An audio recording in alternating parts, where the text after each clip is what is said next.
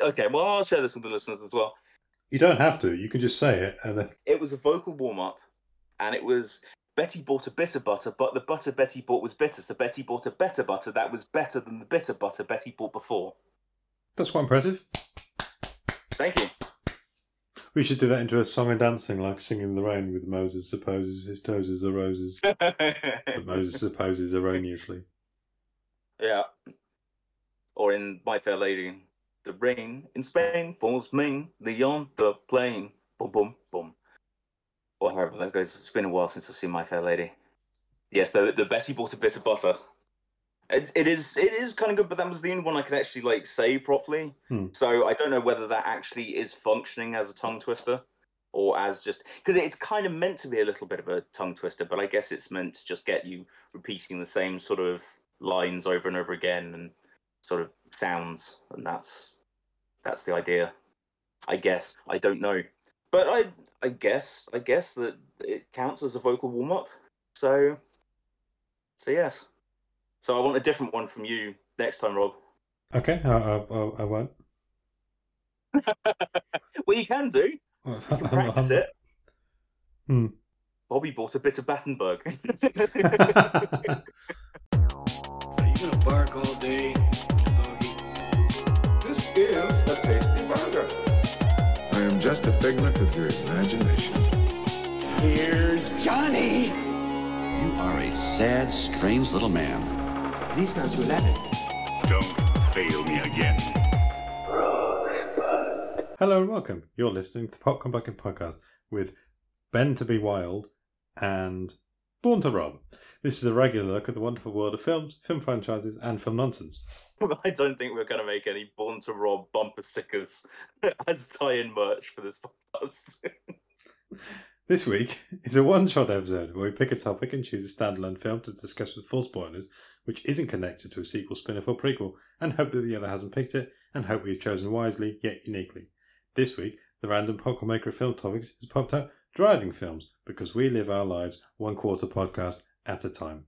We do. Well, the actual reason I tinkered with the machine a little bit, after many years, I'm actually properly learning to drive now. At the tender age of 36. Yeah, it's certainly something. I drove past our old school the other day, in fact. Don't think you're allowed to. Yeah, no, that was the first I've ever driven, and I still had to negotiate some traffic lights and everything. But yeah, it's the thing I've learned very quickly about driving is that people are assholes. If you just preempt that sort of selfish arseholiness, you'll be fine.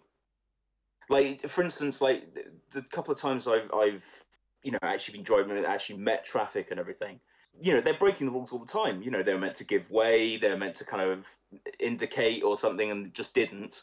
And so it does seem to me that there are the rules of the road and then the way that people interpret the rules of the road, and they're similar but they're not the same. And I kind of knew that anyway, but it's weird to see it in practice. It's weird to be following the rules and then see some other prick in their car who is super comfortable with driving and everything, just completely throw all that out the window. It's infuriating, actually. So, but I'm enjoying it. I've only had 5 lessons so far, so it's not as if I can enter the Gumball Rally or anything, but it's cool. I can see why people like it, and certainly it's going to mean a lot more sort of driving places and actually kind of doing things. It really does open up your world, doesn't it? Yeah. So yes, we always start these one shots with a look back at the older one shot that we did, and it feels like a long time ago. It does, because it was, I think. It was probably a good month or 2 months ago, wasn't it? Yeah, because I suppose we did a lot of Batman. Yeah, so, we were on a backtrack, which we recently completed. So we did. What was the best film from 2013? Yeah. You went for Alan Partridge, Alpha Papa, and I went for the Jason Statham starring Hummingbird. Yeah. And the result was 60% for Hummingbird, which I am astounded at. Congratulations. Thank you. Do you know why I think that is? Because I've got multiple accounts. No, you put a picture of the bloody birds on there. And I tell you what, these idiots who voted, thank you for voting, by the way, but these fucking drooling morons don't even bother reading shit, and they just saw 2 pictures of birds, and they saw a really dowdy-looking partridge next to an exotic hummingbird. I wonder which one they're going to pick. I don't really think. That's exactly what happened. It could just be that people don't enjoy Alan Partridge. Fuck you and fuck them. But vote for me this time, yeah? That's what I think happened, and I think you knew that. I don't think I did. Done over again. It's fine. I'm not taking it personally. So, driving films, Rob. How did you approach this one? I thought, what films are good films that have driving in? And then I went for a film that had driving in. But it's gotta be more than that. Or at least it was to me. I was kind of like, I don't just want, here's a person who's good at driving. Although that is obviously part of it. Like, if the franchise rules were gone, I'd go for like Fury Road, Mad Max Fury Road, because cars and everything are like a religion in that film. Like they even do the War Boys, they do that sort of crossed hand type thing, like a V8 engine. And like, you know, there is a ritual around getting a car, getting the kind of thing. So I wanted something that's just a little bit deeper than driving, even though, you know, ostensibly at Fury Road is a car chase movie. But there's more to it than that. I wanted, you know, some kind of man and machine simpatico type deal. Another one that I would have done if it wasn't part of a franchise was Bumblebee. Because Bumblebee is a great one in the fact that it's a girl's first proper car. But it means so much more than just the car. Like it's her dad's legacy. It's that sort of there's a whole bunch of stuff going into that, and obviously the car is also an alien robot. You know, the classic story. If I was going for a franchise film, I possibly would have gone for one of the Fast and Furiouses, like 7 or 10, or Herbie Fully Loaded. Yeah, yeah. Well, I thought that as well. And in fact, in Fast X, there's a bit where Vin Diesel's teaching the kid to do donuts in the parking lot or whatever, and he's saying about feeling what the car kind of needs or feeling how the car's reacting. And again, that goes beyond something like just you drive the car and you drive it well. It's kind of like it's more of a spiritual thing to Vin Diesel, because you know the car to Dominic Toretto is like the cape to Superman. It's just like Superman has the powers without the cape, but you know what I mean. It's like it's like his superpower. Once he gets behind the wheel, he's a superhero. But I guess also without it, that's why he pulls down the missile silo in the 9th. That film fucking sucks, Fast 9. Anyway, so that's kind of how I approached it. So if you just went, I want to pick a film that's got car driving in it, then that's fine too. That's equally valid. I can see why you win all the time. Because I picked the better film. Because you picked the better picture. No, there's nothing to do with your film. On that one occasion, mostly it's just the film poster. Yeah. So you go first this time. I do. And if you have chosen this one, or if because I know sometimes you tend to watch a couple just in case to talk about it. I haven't. I purposely only watched one, so I can maybe if you've picked the thing that I've picked, I can maybe talk about the thing, but I will say it's the thing, and we'll just have to call it a dead heat. Yeah. So what have you picked? I've gone for 2011's Drive. If I drive for you, you give me a time and a place. I give you a 5-minute window. Anything happens in that 5 minutes and I'm yours, no matter what. I don't sit in while you're running it down. I don't carry a gun. I drive. So you just moved to LA? No, I've been here for a while. What do you do? I drive for movies. Isn't that dangerous? It's only part-time. You put this kid behind the wheel. There's nothing he can't do. Kid, I want you to meet Mr. Bernie Rose. My hands are a little dirty. So am I. My husband's coming home. Where is he? He's in prison. There's some guys that want me to do a job for them, and I'm not gonna do it. What is that you got there? One of those men gave you that? And what's the job? When you get your money, his debt's paid. You never go near his family again. I nearly went for that, and I nearly went for Baby Driver as well. And I thought, that's too obvious because it's got Drive in the title. Yeah. So what did I do when I thought of it? How did I come to it? I thought, well, what's Ben said? Driving. That's too long a word. Shorten it. Drive. I wanted to be slightly less obvious because I figured you probably would go for Drive. Yeah, Baby I figured you figured that. Yes, I thought that this would be the thing you were going for, and I thought we can't just driving films and then have Drive and Baby Driver. Like that just shows how unimaginative we are. It's fine if one of us goes for one of them, but if we both go for each one, then it seems a little bit. I mean, it could just be because they are good films. I did watch Baby Driver as well, okay. because I wasn't sure. I was sort of umming and ahhing about which one I was going to go for. But so then, which put it Drive's way? I think I watched it first, and then I've not seen it for a couple of years, and it's a fantastic film. It is. Well, tell us all about it, dude. Okay, so it is released in 2011. It is directed by Nicholas Winding Refn, from a screenplay by Hossein Amini, who I think went on to do Obi-Wan Kenobi TV series. Based on the book Drive by James Sallis, which I have read, and from memory, the film is much better. Starring Ryan Gosling, Carey Mulligan, Bryan Cranston, Christina Hendricks, Ron Perlman, Oscar Isaac, and Albert Brooks. Drive is the story of a Hollywood stunt driver by day, Ryan Gosling, a loner by nature, who moonlights as a top-notch getaway driver for hire in the criminal underworld. He finds himself a target for some of LA's most dangerous men after agreeing to aid the husband of his beautiful neighbour Irene, Carey Mulligan. When the job goes dangerously awry, the only way he can keep Irene and her son alive is to do what he does best: drive.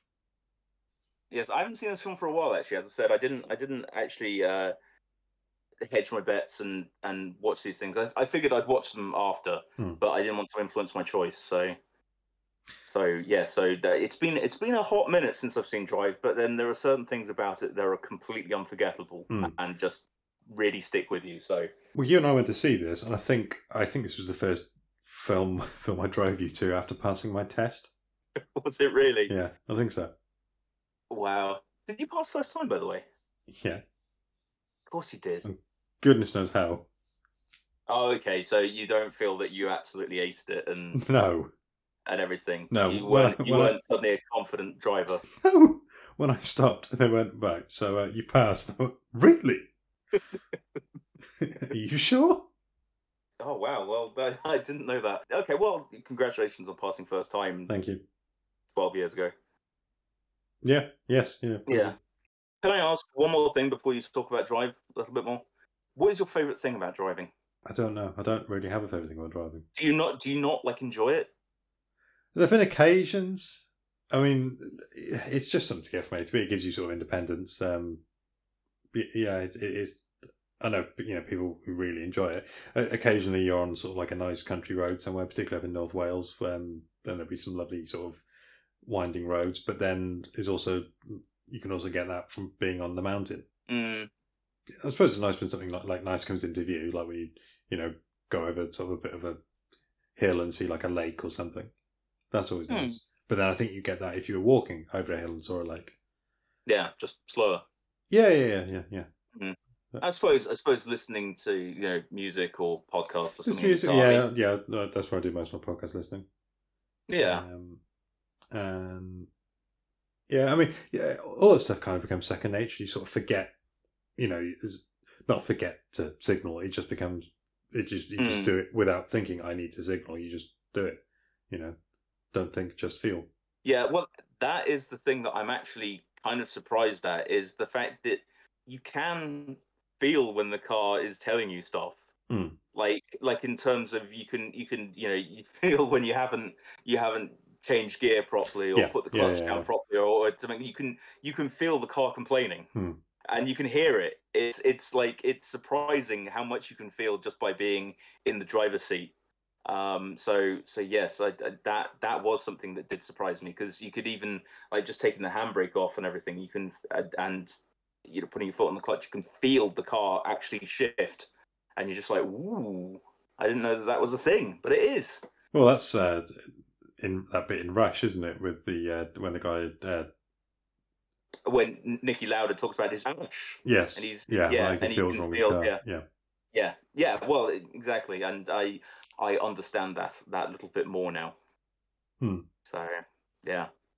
Anyway, sorry. Carry on. I just wanted to maybe dick around with that, and we'll talk about driving in general. It's just I hadn't asked you that question in person. That's I thought, right. well, since we're talking about driving, I'll ask you, as you're a driver, you've driven me around places. It's kind of interesting to hear. It's like someone's finally caught up on the TV series you've been recommending to them for decades, and they're just like, oh my god, why didn't you tell me about this? And you're like, oh my god, I did. There was a BBC program, I think it was on BBC 3 years ago, and it's one of those things that I'm not entirely sure if I remember, if I've made the entire thing up. But there was a series. It starred Nicholas. I can't think. The guy who's in Death in Paradise. Or was in Death in Paradise. Never really thought he was going to be Doctor Who. Chris Humphries. Chris Humphries? Chris Marshall. Chris Marshall. So not Nicholas at all. and the guy who was Moriarty in the Sherlock, BBC Sherlock, Andrew Scott. And they were flatmates. And every episode was sort of themed around a different film. For whatever was going on in their life, it ended up becoming sort of some like film type parody type thing. And there was a Top Gun driving school episode. Oh, right. Was it good? It was all right. I mean, it never had a second series, and I don't think there's any trace of it anywhere. Yeah. It's funny how those kind of shows kind of, you think, like, did that happen or did I imagine it? Do you know what I looked up the other day? Because I remembered something and I was kind of like, maybe that didn't happen. Maybe that was a thing. There's a kids' TV series about a bad children's choir called Out of Tune. Yes, I remember that. Yeah. Well, do you know, it's very, very hard to find anything about it online. Yeah, Jane Danson was in there, who's in Coronation Street. You can find little bits here and there. You can find it existed. It ran for quite a while. Yeah. But I remember the running joke being that the kids were terrible singers, so that would be the gift that kept on giving. But yeah, I remember that being like a mainstay, and I was like, did I imagine that? That must have been some bullshit. And I just happened to remember it the other day and googled it and saw that there's a page on it that just says there isn't much evidence that it did exist, but obviously it did. But it was actually a thing. You're not going crazy. Yeah. So anyway. Drive. A film. Released in 2011, directed by Nicholas Winding Refn. So, I love this film. It is one of my top films, and I'm glad it sort of still holds up. And I watched it for this, and still love it as much as. Where are we talking in terms of top Rob 100? I mean, I've traditionally put it in my top 5. Okay. I really like it. Yeah, I mean, it's a cracker. It's a hell of a movie. I mean, I don't think it was like the first film. No, I don't know. I mean, but you and I, when we came out of the cinema, and said, that we'd seen something special, and it felt like, this is a good film. Even the opening, when you've got that sort of that nice pink font, which is that sort of pink and neon, which is sort of similar to Mistral, the font. I think I immediately kind of hit you to the ground, started stamping on you, and whipped out my hammer.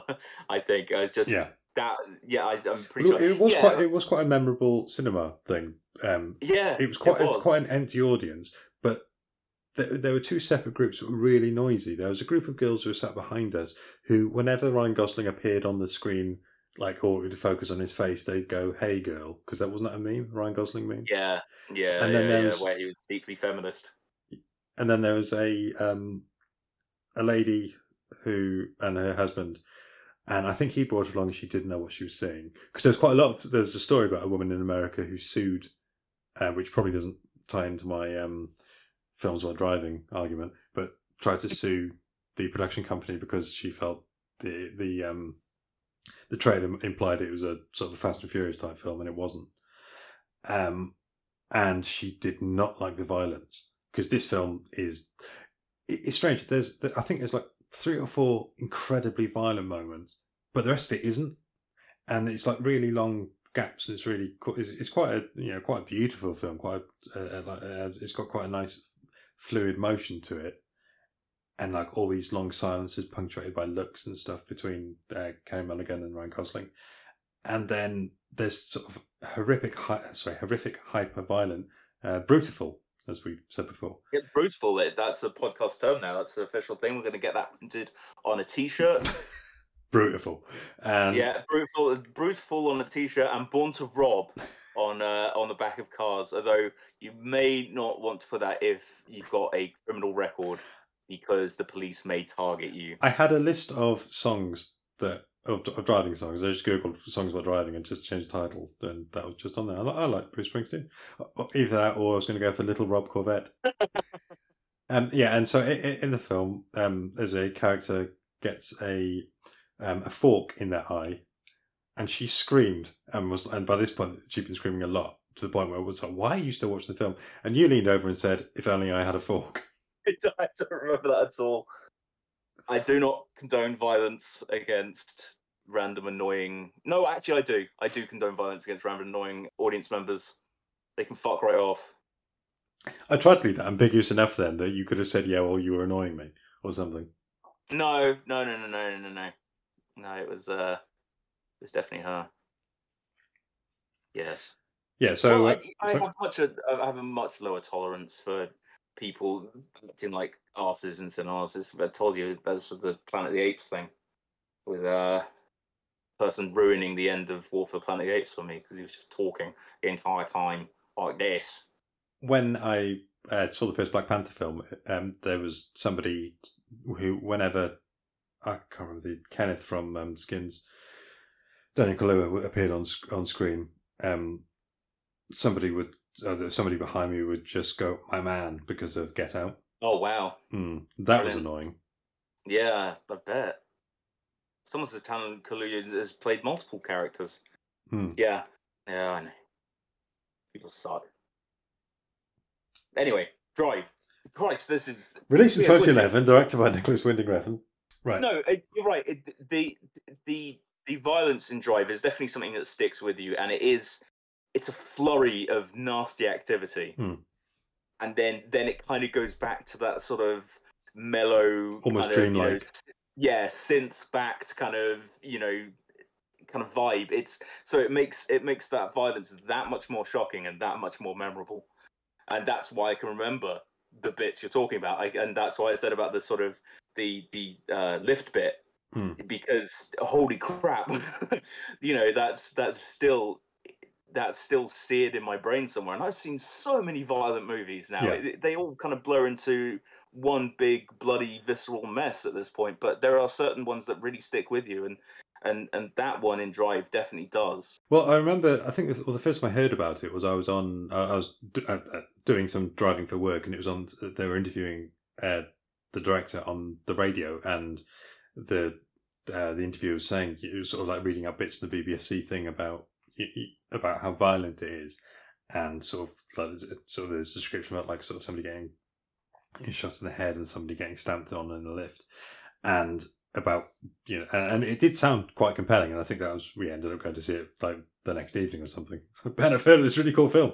Yeah, you don't sound psychopathic at all. But Nicholas Winding Refn appeared on BBC Breakfast and swore when he was talking about the film, because they were saying how violent it is, and he said it's no different to flapjacking, but like sort of live on the radio and then on the TV, and then had to apologise. And the first time in like 10 years anyone had said the F word.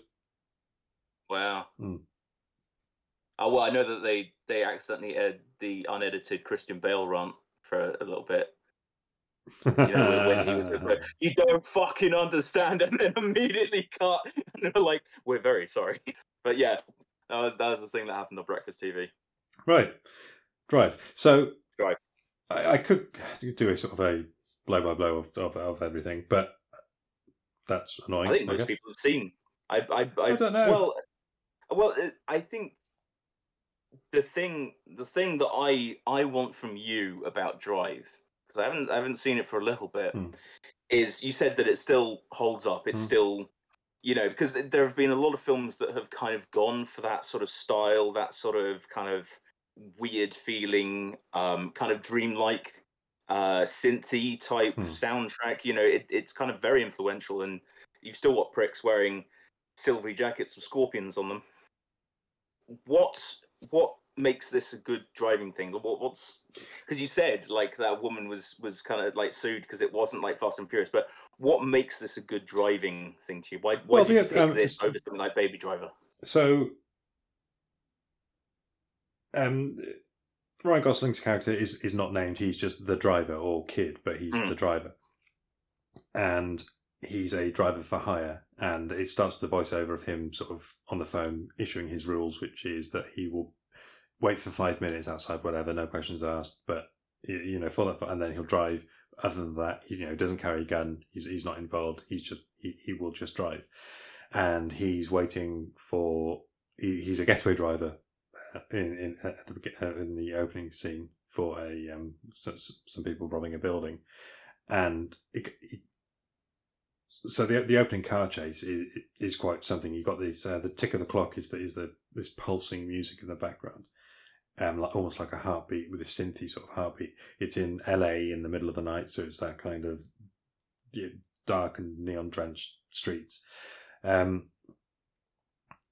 His driving is excellent. It's a car chase that's kind of quite, I think, measured. I guess like there's bits where he's driving I think it's a Chevy Impala, which is like the most popular car in LA at the time, to sort of hide from the police. There's a bit where he'll turn his lights off to kind of avoid a police car, or just park, and as the police are sort of sweeping like an alleyway. He's got quite a fun affectation of putting his watch on, tying his watch to the steering wheel to watch the time before driving off. And then he's whilst the robbery's taking place and you're just in the car with him, he's listening to both a police radio, and the radio, like a baseball game on the radio. And that's where he...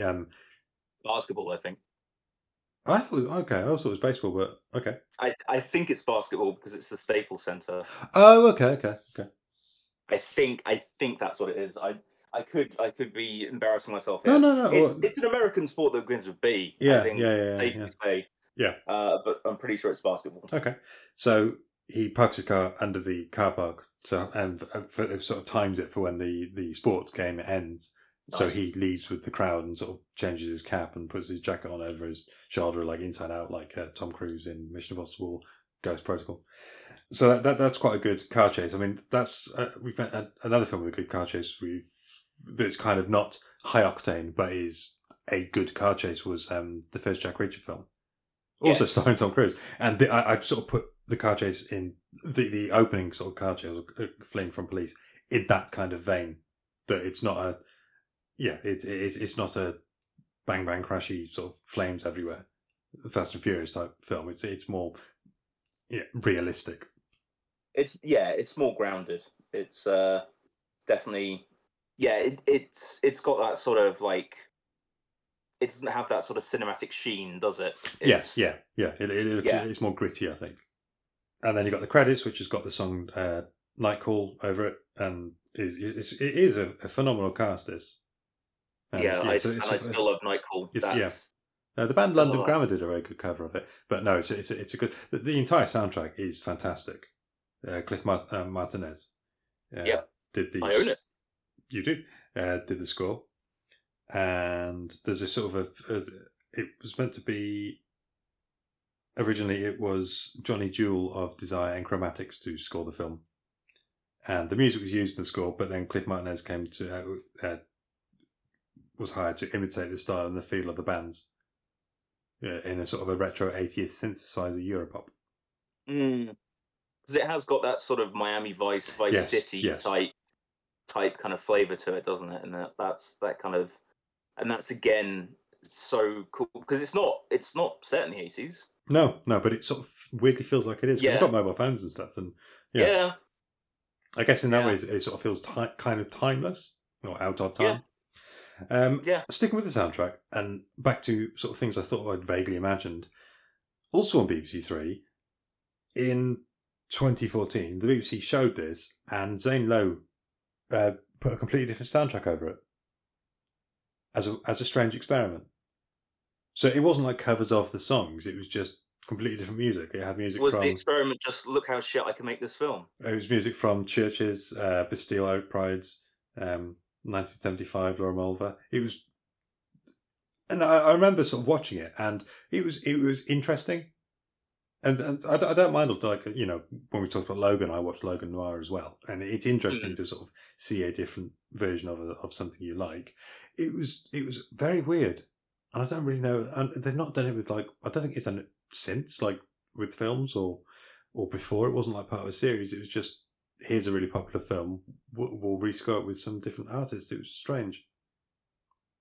That is odd, because it isn't. I mean, I know it's not like Baby Driver, but isn't some of the action like choreographed to the soundtrack? So, I mean, he's a DJ, so maybe he's just picked something of the same sort of rhythms. Yeah, I think I mean, it's not like Baby Driver where you've got, you know, sort of guns being fired to tequila at the same rate or Hocus Pocus. So it's not like, I mean, some of the, like Under Your Spell and Real Hero, the other songs used in it, and they sort of, even though they were songs before the film, they fit the narrative of the film. So, but not, I guess. But I remember it being, because 2014 is a while ago, but so I remember it being strange, not awful, but just strange. Yes, I'm not sure how I'd feel about that. I mean, interesting experiment, but certainly it's just like, look how a soundtrack can alter the feeling of a film. I guess that just so. seems like a vanity project more than anything else. Yeah, as I say, it was strange that it wasn't like part of an ongoing series of let's take iconic films and score them with something different. Like as a thing. Who knows? But no, I never saw that, and I'm vaguely glad I didn't. Yeah, I don't know. So, I mean, not that I'm an absolute purist for these things or anything. It's just I think it would annoy me. It would take me out of the movie more than anything else. I think it did, yes, yeah. Or I guess maybe it makes you notice the score more next time you see it. I don't know. I guess.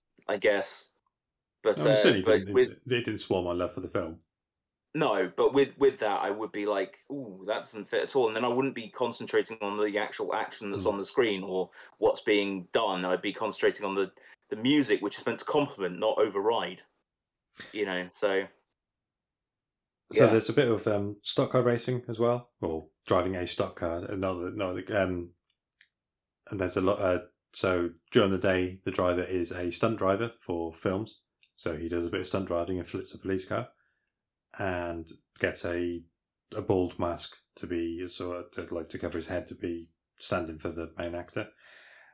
And he works for Bryan Cranston, who plays Shannon, who's a mechanic who's had some sort of quite bad luck from gangsters throughout his life. And he convinces. So I only know Albert Brooks from this, but I understand he's a comedy actor. Yeah, Albert Brooks is like, and like a lot of the time, like kind of rom-coms, or he's the guy you root for. So this is really, really against type. You know, I mean, that's the thing. Even when he guest voiced on The Simpsons, sorry, it's another Simpsons reference. They wouldn't bother scripting lines for him because he'd just be riffing on everything. So you got two villains in this, or two gangsters in this, which is Albert Brooks and Ron Perlman. And Ron Perlman's meant to be kind of almost the impulsive. You'd actually, I think, in another film, he'd be the impulsive sort of psychopath. And Albert Brooks is the one trying to sort of rein him in. But Ron Perlman's Nino is the one who kind of causes all the problems. And Albert Brooks is the one who cleans up after him. And there's a bit where, even though Albert Brooks is really mild-mannered, there's a bit where he has to, it's the fork in the eye scene. Yeah. Where he, takes care of a problem that Ron Perlman has caused. And Ron Perlman's Nino can't watch. He's kind of like quite loud and bolshy, but when it comes to actual violence, he won't watch. Yeah, well, it's like a role reversal thing, because obviously Ron Perlman has made his name playing weird beasts and and criminals. In another film, he would have been the psycho, I think. Yeah. Sure. Originally, this was going to star Hugh Jackman. It had been doing the rounds for years, the script, and it was pitched as a sort of Fast and Furious type film. for Universal. That would have been cool, but not nearly as like. But it was sort of closer as to the book, because the book is yeah. quite non-linear and jumps around, and like a lot of the characters that have been fleshed out in the film aren't in the book, are just like one or two lines. Right. And Ryan Gosling came on, and then he brought Nicholas, the director, on board. Nicholas Winding or Winding Refn. I think it's Winding. Okay. But I did, yeah, funny enough, I think it's Winding, but I'm not entirely sure. Either way, Nick Ref, as we call him. Yeah, well, it definitely, I mean, as much as I love Hugh Jackman, and I like driving movies that are like Fast and Furious, you can see how that would be way more generic than what we ended up with. The driver gets caught up with these gangsters. He sort of, and his next door neighbour is Carey Mulligan, Irene, and her child Benicio, and they have a friendship where they have lots of sort of staring at each other and not really saying much, but in a kind of a sweet way, like our friendship. And he takes her on a drive of the storm drain thing in LA, the one that's used in Grease and I think Terminator. Yeah, I think this is my favourite use of it in film. This particular film. What, you don't not in T2 when the truck comes down and no, because it's like a nice trip. He sort of takes her to the very end of it where there's like a sort of foresty bit, and it's nice. Carey Mulligan's husband is in prison. He's called Standard, and he's played by Oscar Isaac. And wonder whatever happened to him. Yeah, it's quite a minor role for him. Looking back on it, so yes, it's a very minor role for him.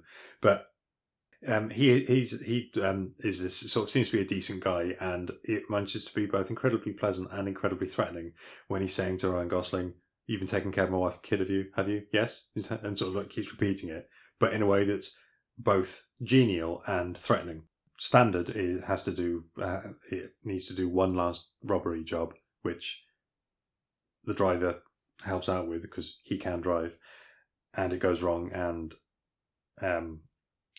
Standard ends up getting killed, so Ryan Gosling takes revenge to keep Irene and Benicio safe, which is tied into Albert Brooks and Nino, Ron Perlman. And it was their money that they were robbing, and it's all gone horribly wrong. So lots of people end up killed. He runs Ron Perlman off the road and then drowns him in the sea. And Ron Perlman twisted his ankle doing that. Oh. Well, it's not the worst that could have happened. So yeah, I mean, it's as I said, it's a cracking movie. It's one of the ones that sort of, I think we were sort of prototypical film nerds at this time. I think we weren't quite the chin strokey corduroy wearing twats that we are now. No, I've always been one of those, but yeah, I take no, you were. I hadn't become that yet, and this showed me that you could have a film that was kind of artsy and different without being sort of pretentious and boring. I think I was convinced that there were lots of films, you had your fun blockbusters, and then you had, and yeah, some people would kind of, but what I took away from this is the fact that it used the violence well, the driving was cool, the whole feel of the film was cool. It feels like a very cool film. Yeah, and it's got a weird vibe to it, and Refn's work later has been the same sort of thing, especially something like Only God Forgives, which is just a tone poem.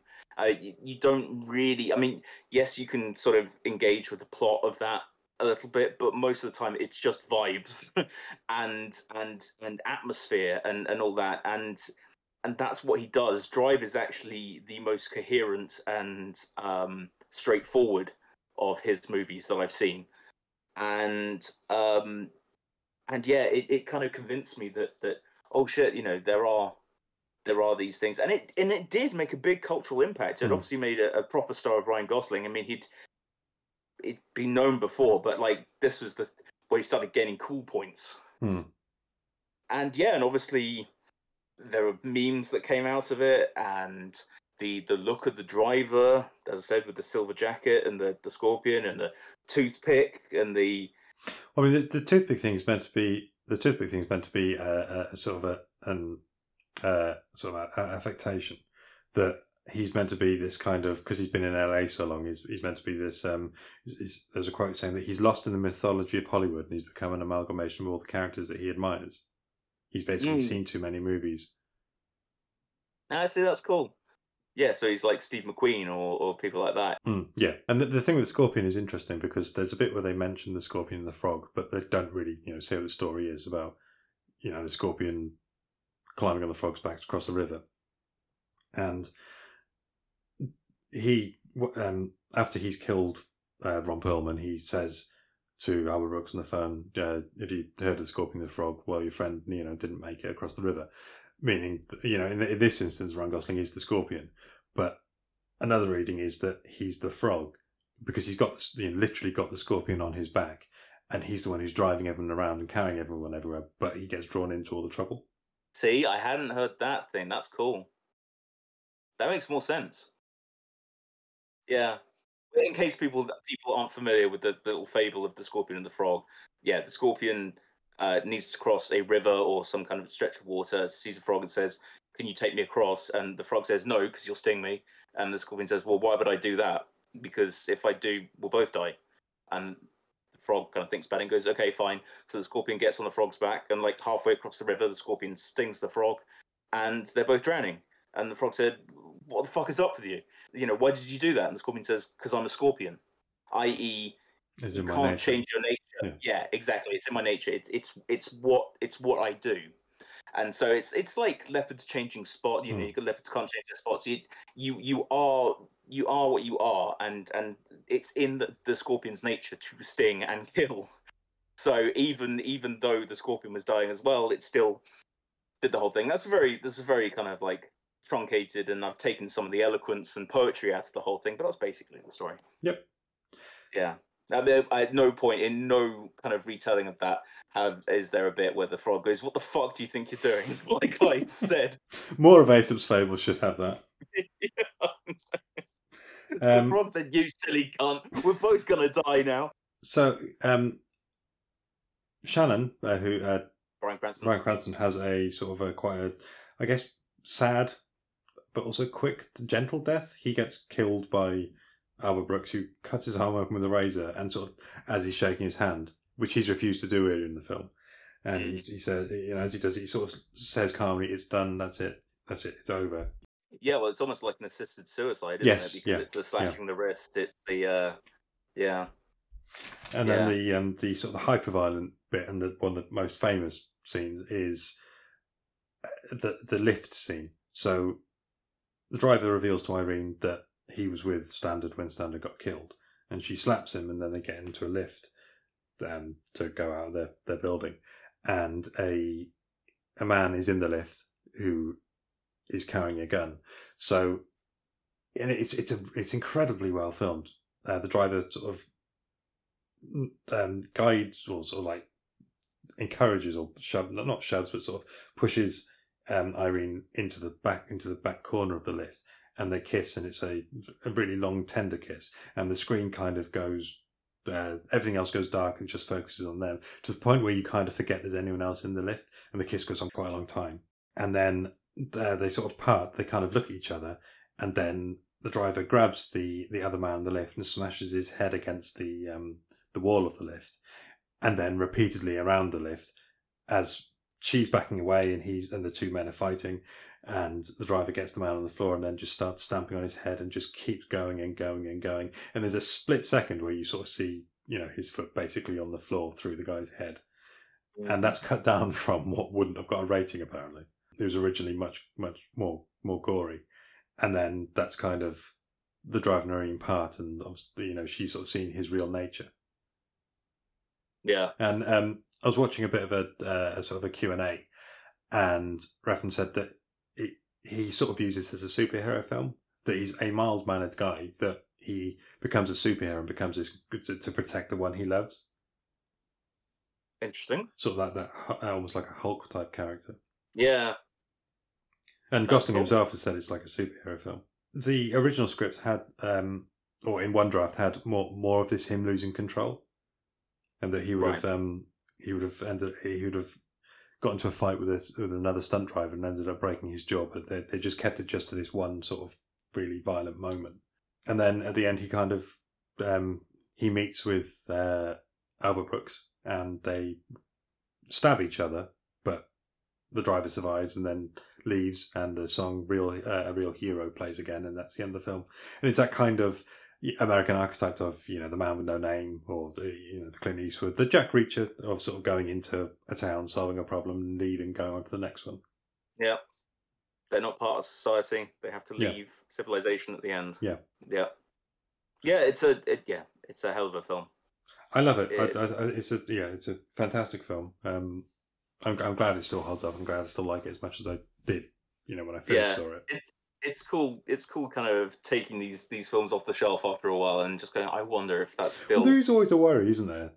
Yeah, there is, because we're always gaining life experience. We're always, you know, we always have events in our life or things that color the way we think or change the way we think about stuff. So it's like, you know, I've said before about certain comedies, not finding them funny now because my sense of humor has kind of changed, or societal kind of issues have sort of changed around it. So I'm kind of more sensitive to certain things now, and, you know, and and so when you have a film that, you know, meant a lot to you when you were younger, and you know, 2011 was a long time ago now. Yeah. You know, it's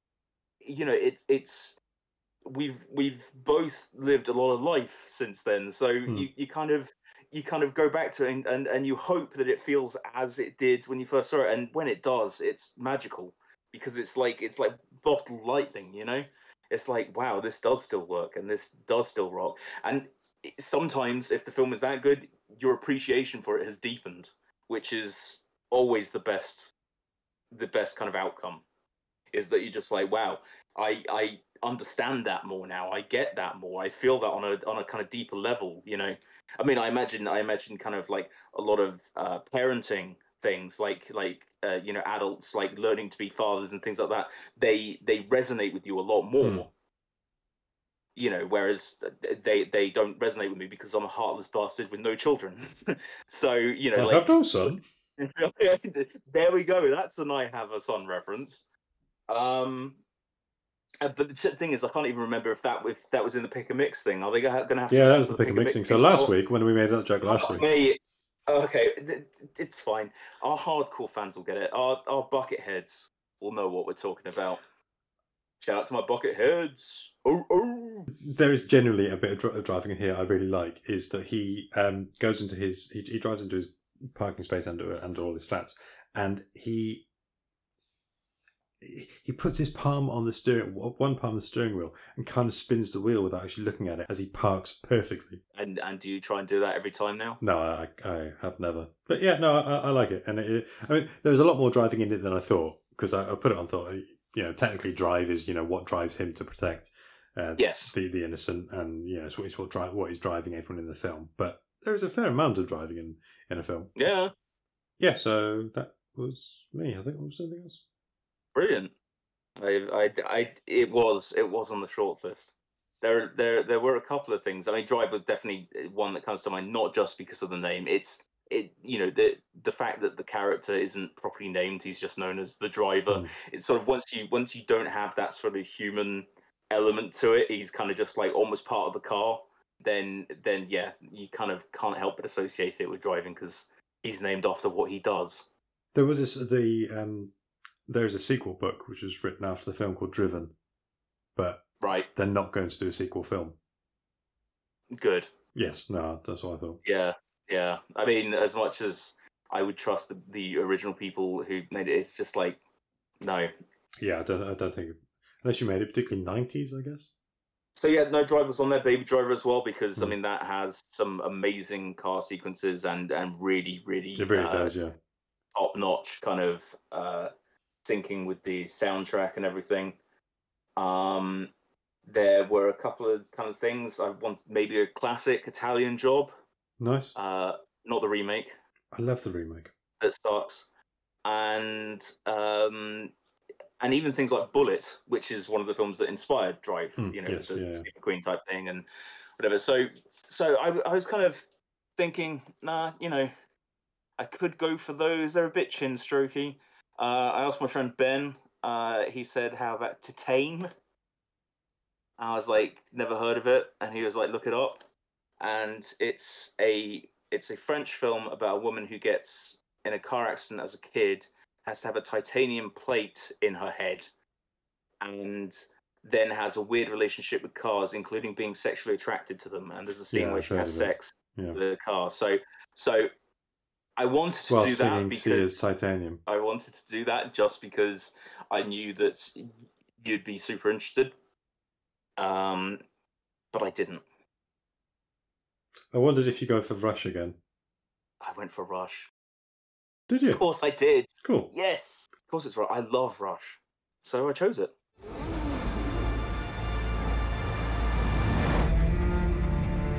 The closer you are to death, the more alive you feel. You're James, aren't you? Yes. Who's that? It's Niki Lauda. He's just been signed by Ferrari. It isn't nobody. Look at the way he's driving, like an old man. Right now, with zero incentive, why would I drive fast? Because I'm asking you to.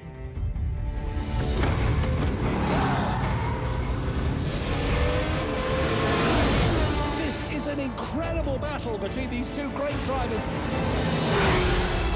Next time, I'll have you. No chance. You're just a party guy. That's why everybody likes you. Yes, I know, I'm terrible. No, you're not terrible. You're just who you are at this point in your life. To be a champion, it takes more than just being quick. You have to really believe it. I've been waiting for this my whole life. I can beat this guy, trust me. He's consistent, dependable. Will he put his life on the line the day that really matters? Welcome to the racing grudge match of the decade. Because the thing is, with driving movies and with these things in general, like, I think the best thing about Rush is that it really sets out the two different sort of like mindsets going into a very, very dangerous sport. And it was even more dangerous back in the day when this is set.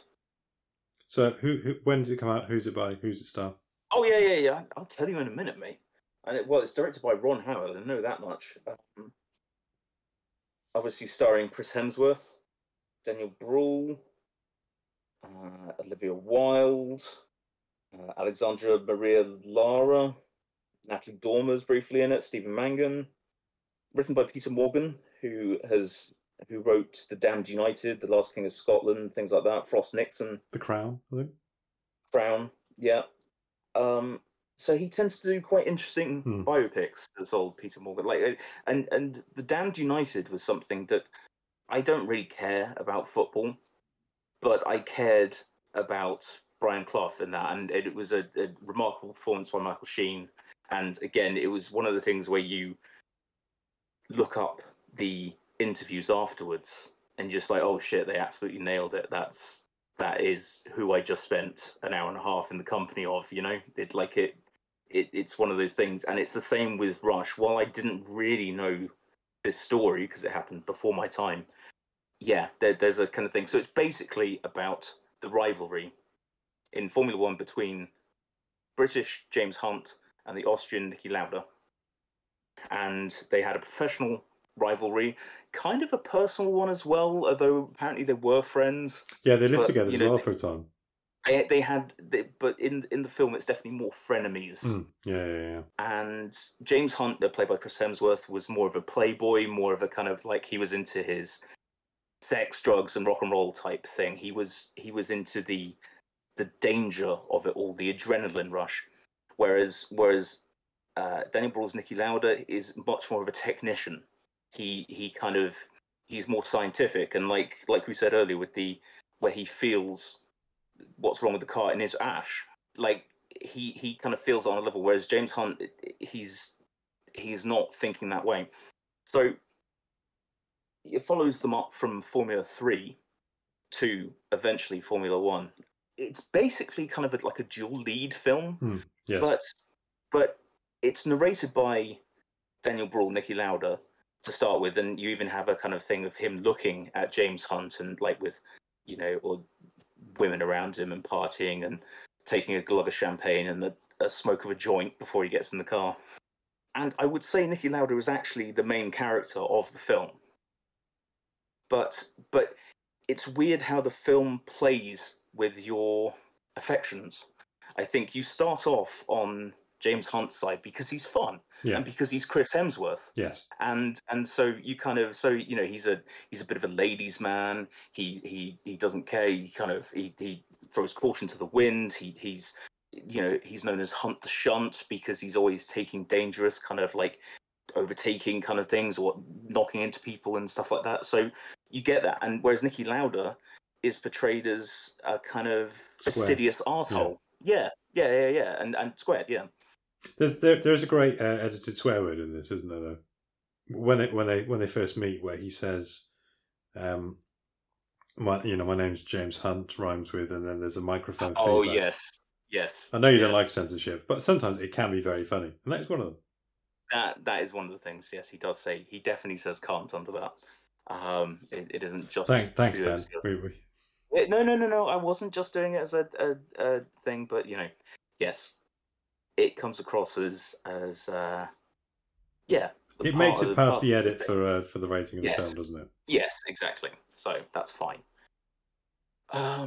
Yes, I think I respected our audience to know that they know the C word when it's alluded to. I've used the word alluded. I get stuck in these things where I just use words a lot. Last time it was OG. This time it's alluded. What will the next one be? There'll be an ongoing competition. So yes, so that's the thing. But as the film goes on, because Niki Lauda seems to be kind of technical to the point of he doesn't get on with people. He just cares about the job, the technicalities of it. He gets his mechanics to work through the night on a car just because he says so. He says it should be lighter and all this stuff, and then just leaves in the morning and says good night and nothing. He's not friendly to them, whatever, and they all think he's a prick. And James Hunt certainly thinks he's a prick, and they both call each other arsehole under their breath when they first meet. And as the film goes on, you see more of Niki Lauda. You get to know him a little better, and you can understand that you find out he's more of a self-made man. Like, while he bought his way into Formula One, which is a bit of contention with James Hunt and his team, he turned down any investment from his grandfather because his grandfather was the mogul of some Austrian printing company. He was very, very rich, and he basically told his grandfather to fuck off and took out a loan himself. Was it a printing company or banking? Printing something to it. Anyway, he had a lot of money, and he took out a loan on his terms and bought his way into Formula One. And he just has this very, very technical knowledge of everything. He knows how things should be, and he kind of feels that. So James Hunt is kind of living in the impulse zone. Niki Lauda is very much deep in the technical weeds, and so it's about their inevitable sort of like clashing, and it comes personally and professionally, and it's one of those things where some of the things that happen in this film are extraordinary, and you would think they were made up for the movie. You genuinely would, because they seem too perfect and too kind of perfectly dramatic for the story they're trying to tell. So the fact is that at one point they're sort of trading points, basically, and James Hunt wins one race, but then Niki Lauda's team puts in a complaint and says that his car is actually too wide, and it is measured. It is slightly too wide, and he gets disqualified. And so it builds on the rivalry there. But the thing that it's all leading up to, and even if you have knowledge of it going in, it actually adds to it because you get proper dread, is Niki Lauda had a horrific crash. And was that because it went out because it was wet? Was it? Yeah, well, they even had, and this is, see, I didn't think this was a true part of the film, but apparently it is. He even called a meeting beforehand. Sorry, I don't know if you can hear Pod Dog in the background barking her head off. Yeah, she doesn't like Formula One. So yeah, he called a safety meeting beforehand because it was wet and because it was already a treacherous racetrack, and it was wet and the conditions were less than ideal, and he wanted to cancel the race, and so he called all the drivers together and they had a vote, and James Hunt was one of the ones who actually voted against him because James Hunt was catching him in points. and he thought that Nicky was just trying to get more of an advantage over the thing. But anyway, Nicky Lauda has a horrific crash and was stuck inside his car for about a minute while it burned. And they say on the commentary that it's like, on the commentary in the film, that it's over 800 degrees. So he ends up very burnt and nearly dead. And he stages a comeback after all that. He goes through insane amounts of pain and discomfort and whatever, all the while in hospital beds and everything, watching James Hunt basically eat away at his lead, because he's leading the pack and James Hunt is catching him. And then it becomes like a sort of comeback fighter type thing. It's very much like a Rocky story at that point. Then he kind of, James Hunt becomes his reason for getting better. Gets his reason for getting back into the car again. And, the dude breathed in a ton of, his lungs were blackened, and they have a horrible, horrible bit where he has his lungs vacuumed out. And it looks incredibly uncomfortable and painful. But the TV is on in the background and he's watching it as he's getting it, and he even gets them to do it again. And they're like, "Are you sure that your lungs are bruised and everything?" He's like, "No, do it." From what I understand, it's about probably 85% accurate for the most part. There's a lot of time and effort went into sort of making it authentic. So a lot of the cars used are authentic because they're in the hands of private collectors now who do them up and race them for fun. So apparently, according to the extras on the disc, the question is, can they be in the film, and can their girlfriend be in it? and so yes to both of those. So they have crowd scenes and everything. But yeah, these people race them on the same tracks that they used to back in the day, because obviously the sport has only got more science-based, technical. Like it's nowhere near the death sentence that it used to be. Although, reading today, unfortunately, an 18-year-old driver died on the track today. Oh wow! Okay. At time of recording. Yeah. So deaths are incredibly rare now, but it still happens. And that's the thing. The spectre of death in this film is very, very apparent, and there's something that you see James Hunt, and he's very media friendly. He's very kind of like outwardly confident, but he vomits before every race. He's on edge the entire time. He vomits before every race, and he has a habit of playing with his lighter a lot.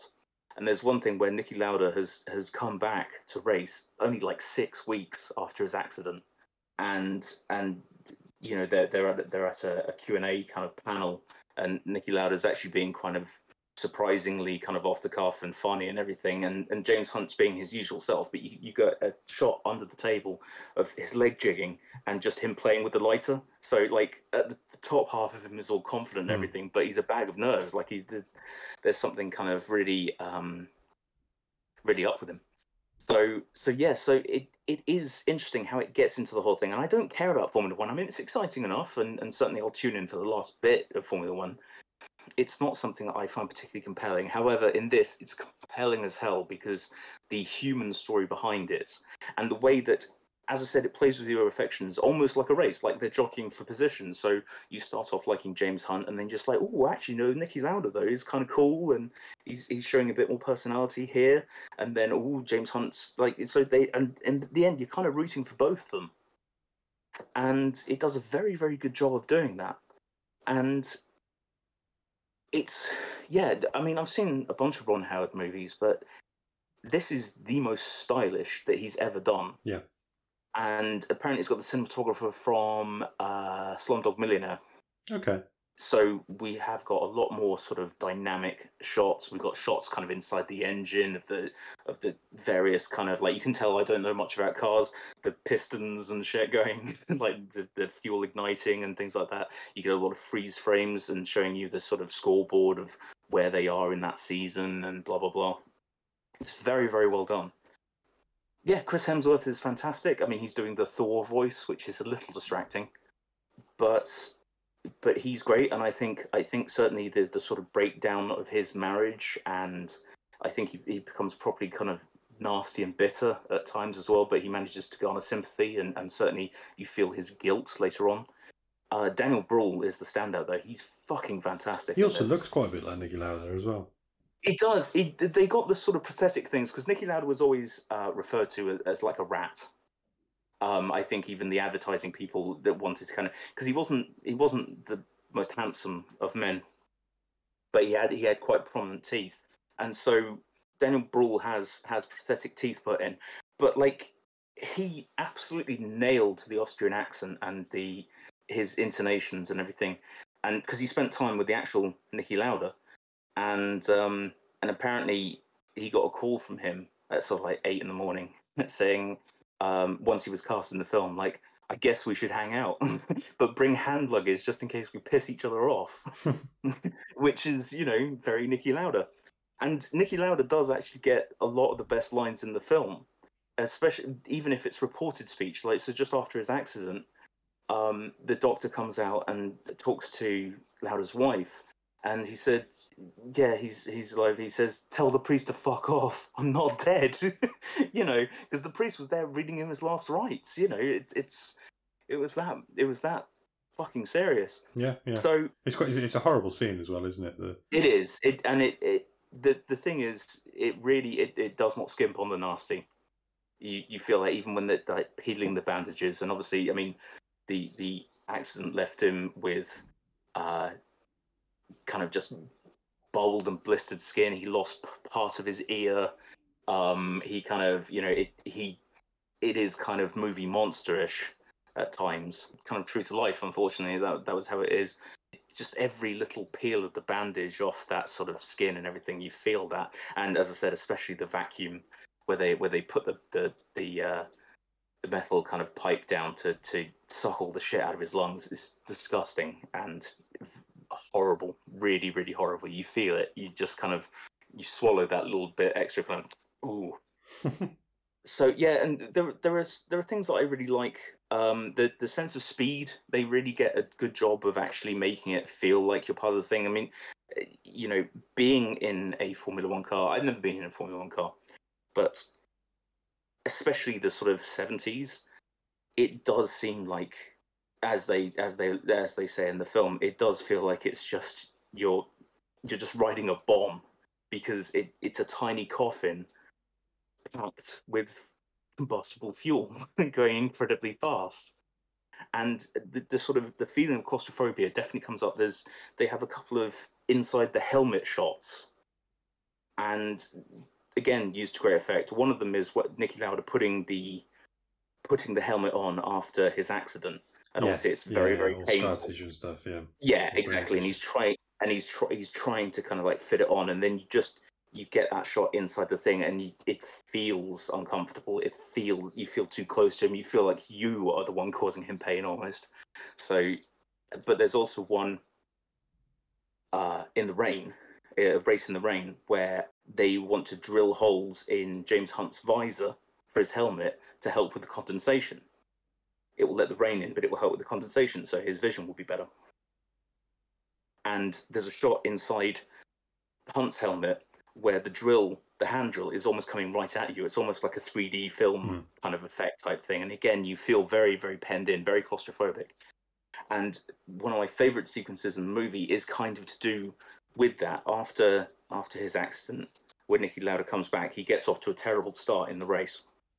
And, it's put down to numerous things. The fact that his vision is kind of blurry, and so you have a lot of shots of just his eyes, and then his POV, as you can see things, light streaking and kind of things. It's not going well, and you have the commentary saying, oh, and he's got off to a terrible start and blah blah blah. And then he gets to a point where he kind of thinks about, what he has, like his wife and his life and everything like that, and he almost snaps out of it, and suddenly everything gets into full focus and full Technicolor, and he starts driving like a maniac, and it's great. It's really, really empowering, really cool. It's a proper sort of like, that's where in the comeback fight he's been hit around. He's definitely got the ring rust. He's kind of like swaying. You think he might go down, and then suddenly he just lands that one punch, and then just comes back, and he just finds energy from nowhere. It's very much that. And yeah, this film just lives in my brain. I have loved it ever since I saw it, and it's only got better. it's fucking fantastic. And Ron Howard hasn't done anything better before or since, in my opinion. Peter Morgan, I think it's a great script. I think it adds stuff where it needs to. I mean, a lot of people point out the scene after Nicky's accident where he's all burnt and everything. There's a journalist that says, "How can you face your wife looking as you do?" And then after that scene, James Hunt kind of like takes the journalist to one side, pushes him into a room and beats the shit out of him. Yes, yeah. And then says, "Go back to your wife and ask how you look to her," or something like that. That didn't happen. That didn't happen in real life. But it makes sense for the things because Hunt pushed for the race to go ahead and pushed for those things, his guilt, him kind of going and protecting Nicky in his own way. Because apparently, yes, as I said, they were good friends, but they did have this rivalry. And the film does kind of put it as the sort of frenemies, like they have mutual respect, but whatever. But the cool thing is that when it goes for sort of James Hunt's kind of living in the moment and Niki Lauda's kind of like living for tomorrow and the days after, it doesn't do this kind of cheesy thing of like they learn from each other and they both become better people or whatever. They remain who they are, but you get more of an understanding of why they are the way they are, and you get there's more complexity. So you see that James Hunt has been kind of like visualizing the track and kind of like shifting down and whatever, and actually is more kind of like cerebral than you would give him credit for. And Niki Lauda can be fun, and he did like with the driving, and certainly when he's on his honeymoon with his wife and everything, and he's just acting like they're just a horny couple, just getting on with it. They're newly married, but he feels that he even says happiness is the enemy. He doesn't like being content, and so. Yeah, it's not that they change each other or they change everything. It's just our understanding of them changes, and I think that's what's so brilliant about it.